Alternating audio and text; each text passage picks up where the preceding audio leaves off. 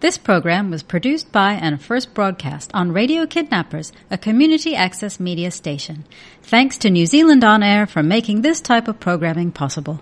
There's no business like show business, like no business I know. You're listening to Radio Kidnappers, the voice of Hawke's Bay. I'm Ken Morrison, and this is a program called Theatre Interlude, a program where I talk to actors, actresses and theatre personnel about their love of theatre. And today it's my pleasure to be talking to Hawke's Bay-based director, actress and musician Emma Smith, who's directing Legally Blonde, the musical, which is on stage at Theatre Hawke's Bay from June 16th through until July 2nd at the Playhouse Theatre in Hastings. Emma, welcome to a Theatre Interlude. Thank you, Ken. Thanks for having me. My pleasure. Now, before we talk about Legally Blonde, Emma, I want you to take us on a journey. Take us your journey into theatre. Where did it all start for you?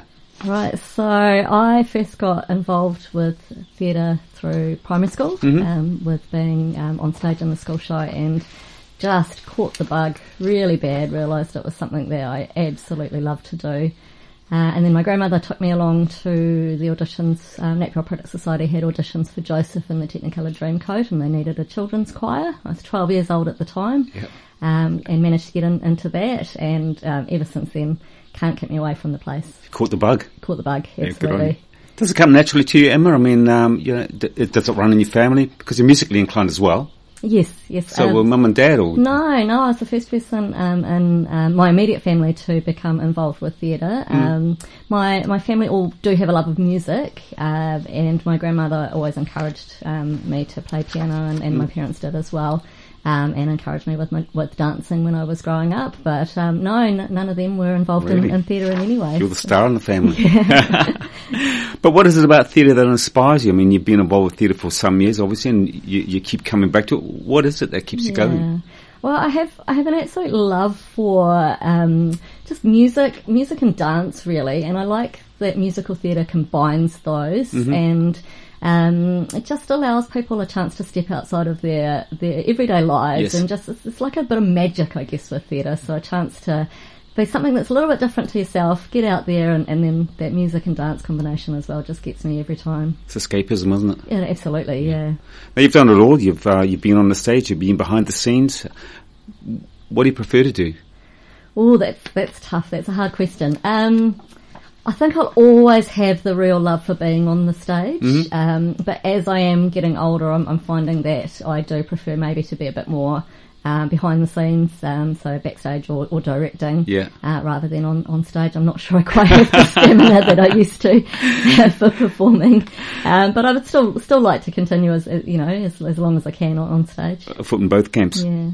So, directing, I mean, that's a big responsibility being a director, isn't it? Because the whole show basically is resting on your shoulders. How does that feel? Yes, don't say that. No, yes, it is a big responsibility, and it can be quite a daunting one to begin with. But I think as long as you believe that you can do this, and you have a great supportive crew, which I absolutely do, of people who are just wanting to put this amazing piece on stage, and you know that you have people around you that are able to help you to do that, then it just becomes easy to do, really.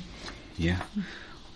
What sort of productions do you prefer? You mentioned that musicals, but have you tried your hand at dramas? Yes, I'm a teacher by day. I teach at Napier Boys High School, and I direct short plays for my students there. They tend to prefer comedies, actually, my boys.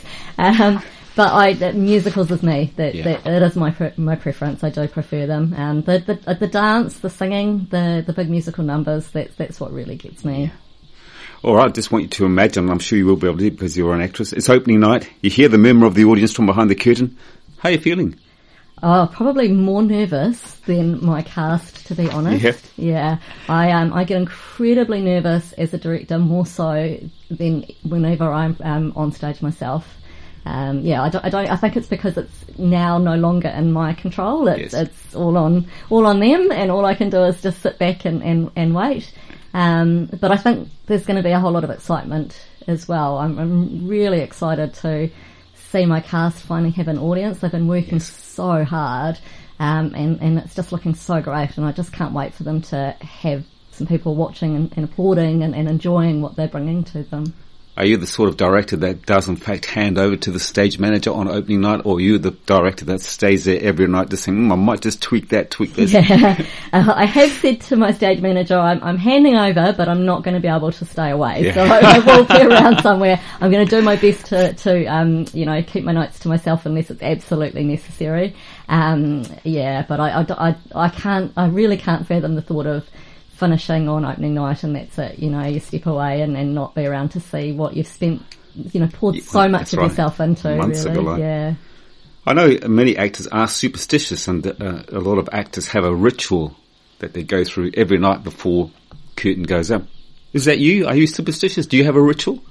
Well, I normally wouldn't say I'm superstitious. I'm a science teacher, so I tend not to believe in them. But I'm very much, when I'm on stage myself, I get quite panicky if I'm not there early. So I like to be at the theatre early so I have time to be ready and in character and hair, makeup and costumes and everything done, and then have a chance to take a breath and sit and kind of think about the performance. So I don't know if that's a superstition, but that's if I don't do that, if I'm running late to the theatre and I'm sort of only just ready before we go on stage, I feel like I don't have as good a performance. On. Yeah.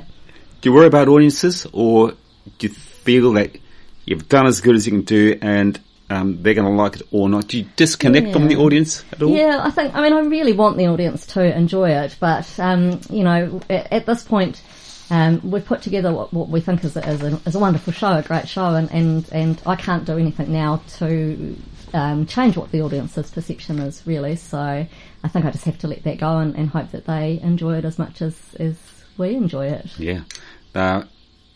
You mentioned that it's a long process, and I guess people who come along to see Legally Blonde, which we'll talk about in a minute, they come along, they sit down, they have a great time for a couple of hours, and they go home and they think, wow, that was a great show. But little do they know what went into that. Tell us a little bit the family life that you have with your cast and your crew. I mean, because it is a family in a way, isn't it? Absolutely, yeah. Well, we spend so much time together. So we auditioned in January and we've been rehearsing since February, so that's the cast. Yes. And then for this show, because we have such a large set moving around, our crew joined us even earlier than would normally happen for a musical, so we've had the crew with us for at least a month now as well.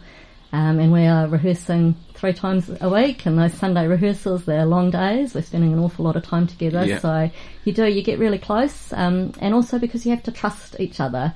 You rely on each other up there on the stage. You rely on your director to make you look good on the stage. You rely on other actors to support you, the crew to support you. And so you do have to have a lot of trust in each other, and it does form a really strong and close bond in that time. Now, when the curtain comes down for the last time, which is not until the 2nd of July, but when it does come down, you've spent nearly 6 months with those people. Yeah. Is it going to be hard to leave them behind? Oh, absolutely, yeah. So we call it the post-show blues. Yes. Yeah. So normally those first couple of weeks when the show finishes, nobody knows what to do with themselves. We struggle. It's almost like depression, really. Yeah. But most shows I've been in, everyone makes a good effort to keep in touch and keep seeing the people, because you've formed that bond, and you hope to go on to do more shows with some of the same people. When you look down the track, is there a production out there that's just waiting for Emma? That the one that you just have to do? A lot of people say, I've got to do Macbeth. What's that one?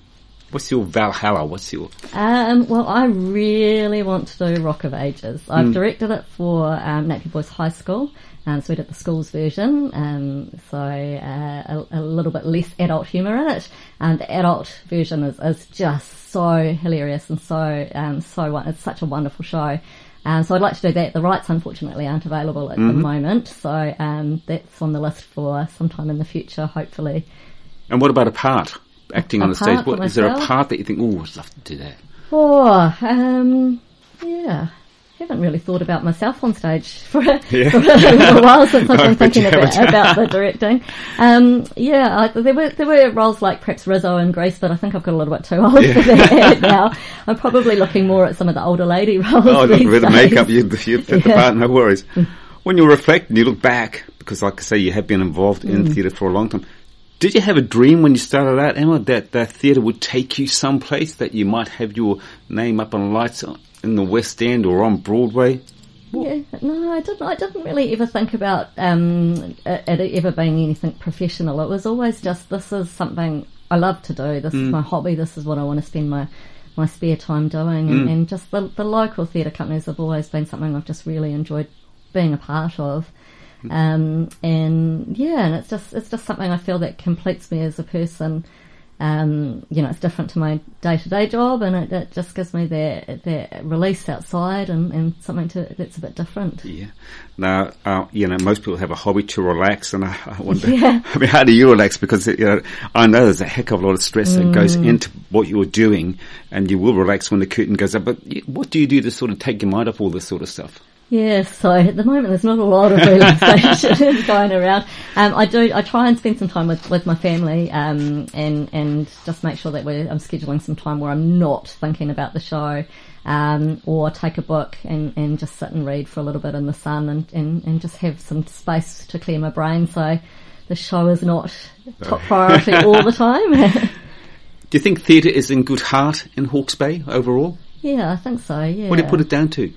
We've got a lot of really talented people in Hawke's Bay, but I think we've got some great supportive audiences as well, who really like to come along and see different productions from different theatre companies, and we at Theatre Hawke's Bay do different productions to Napier Opera Society, and so on, and Napier Rep as well. And so I think we've got a great variety to be able to choose from. We've got some good supportive audiences, and everyone's just really keen to make theatre really good in Hawke's Bay, which I think is great. Absolutely right. Have you got a wow moment from your time in theatre so far? Then, gee, this is why I do what I do. Yeah, I think probably I was part of 42nd Street a few years back, probably about 10 years back now, dancing in that, and tap dancing in a big number in 42nd Street was just, that was the moment where I was like, this is why I do this. This is incredible. No feeling like it, is it? Yeah. Tell us about Legally Blonde. What made you want to get involved with that? Right, so Legally Blonde has got to be one of the most fun shows I think I've ever come across. If you've seen the movie, you know the plot. The plot is exactly like the movie.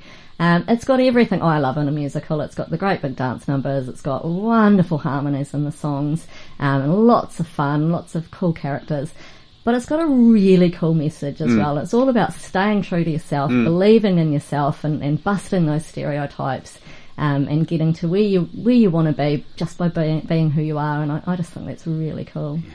Now, I know it's a relatively big cast. Was it easy for you to cast? Was there, were people knocking on the door saying, pick me? How was it? Yeah, so we had a really great turnout at auditions, which was wonderful. Also makes my job hard when you have to turn people away, unfortunately.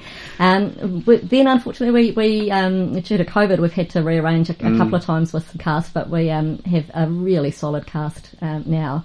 And we've been so lucky with the cast we have. The first read-through when we sat down and started reading through the show, I just got goosebumps. I was so excited. I looked at my cast and thought, this is perfect. I was so happy, yeah. How does it work for you, Emma, when you've got such a choice of people that you have to say to someone, look, you wanted that part, but sorry. Is that hard for you? It is hard, yes. Especially as someone who has been on stage and has auditioned a lot myself. I know what it feels like when you really want something and you don't get it. So I think as long as you keep that in mind when you are auditioning and when you're letting people know, and the understanding at the pre-audition, we try and give this understanding that you might be really good at what you do, but you might not just be right for the part for this show. So it doesn't mean don't keep trying and don't keep coming back and don't keep giving it a go. And Legally Blonde, it's on stage from the 16th of June through till the 2nd of July. I know that some nights have already sold out. That must make you feel really good. Yeah, so excited. As soon as we heard that some were selling out before we've even opened, I was ecstatic to hear that. It's exciting. Just about at the end of the interview, Emma, I wonder, just a couple of questions for you. When you hand on the baton, which is going to be many, many years down the track, how would you like Emma to be remembered in theatre? I hope I would be remembered as someone who was really passionate about producing good theatre, and about being involved in all the aspects. So not just, someone wanting to be up on the stage and in the limelight, but working in various aspects to try and put some good theatre on stage. And just maybe producing a love of theatre in other people, I would hope, as well. That's great. That is about 70 years away, though, Emma. So you haven't got too much to worry about. What next for Emma? A big long rest, I think, after this one. The challenges of producing a show during COVID times has been a little bit more than anticipated. It has been quite a tiring experience. So I think and I'm about to start a new job actually next term. Wow. So I think the rest of the year will be a little bit of a break from theatre and a bit of a chance to just get my feet under the door in the new job and catch up with my family, who I haven't seen much of recently, and just a little bit of a rest, I think. Who knows for next year? Indeed. Good on you, Emma. Look, it's been my pleasure to talk to you on a Theatre Interlude, and I wish you well for the season. What do they say? Break a leg. Absolutely. Thank you, Peter. Let's go on with the show.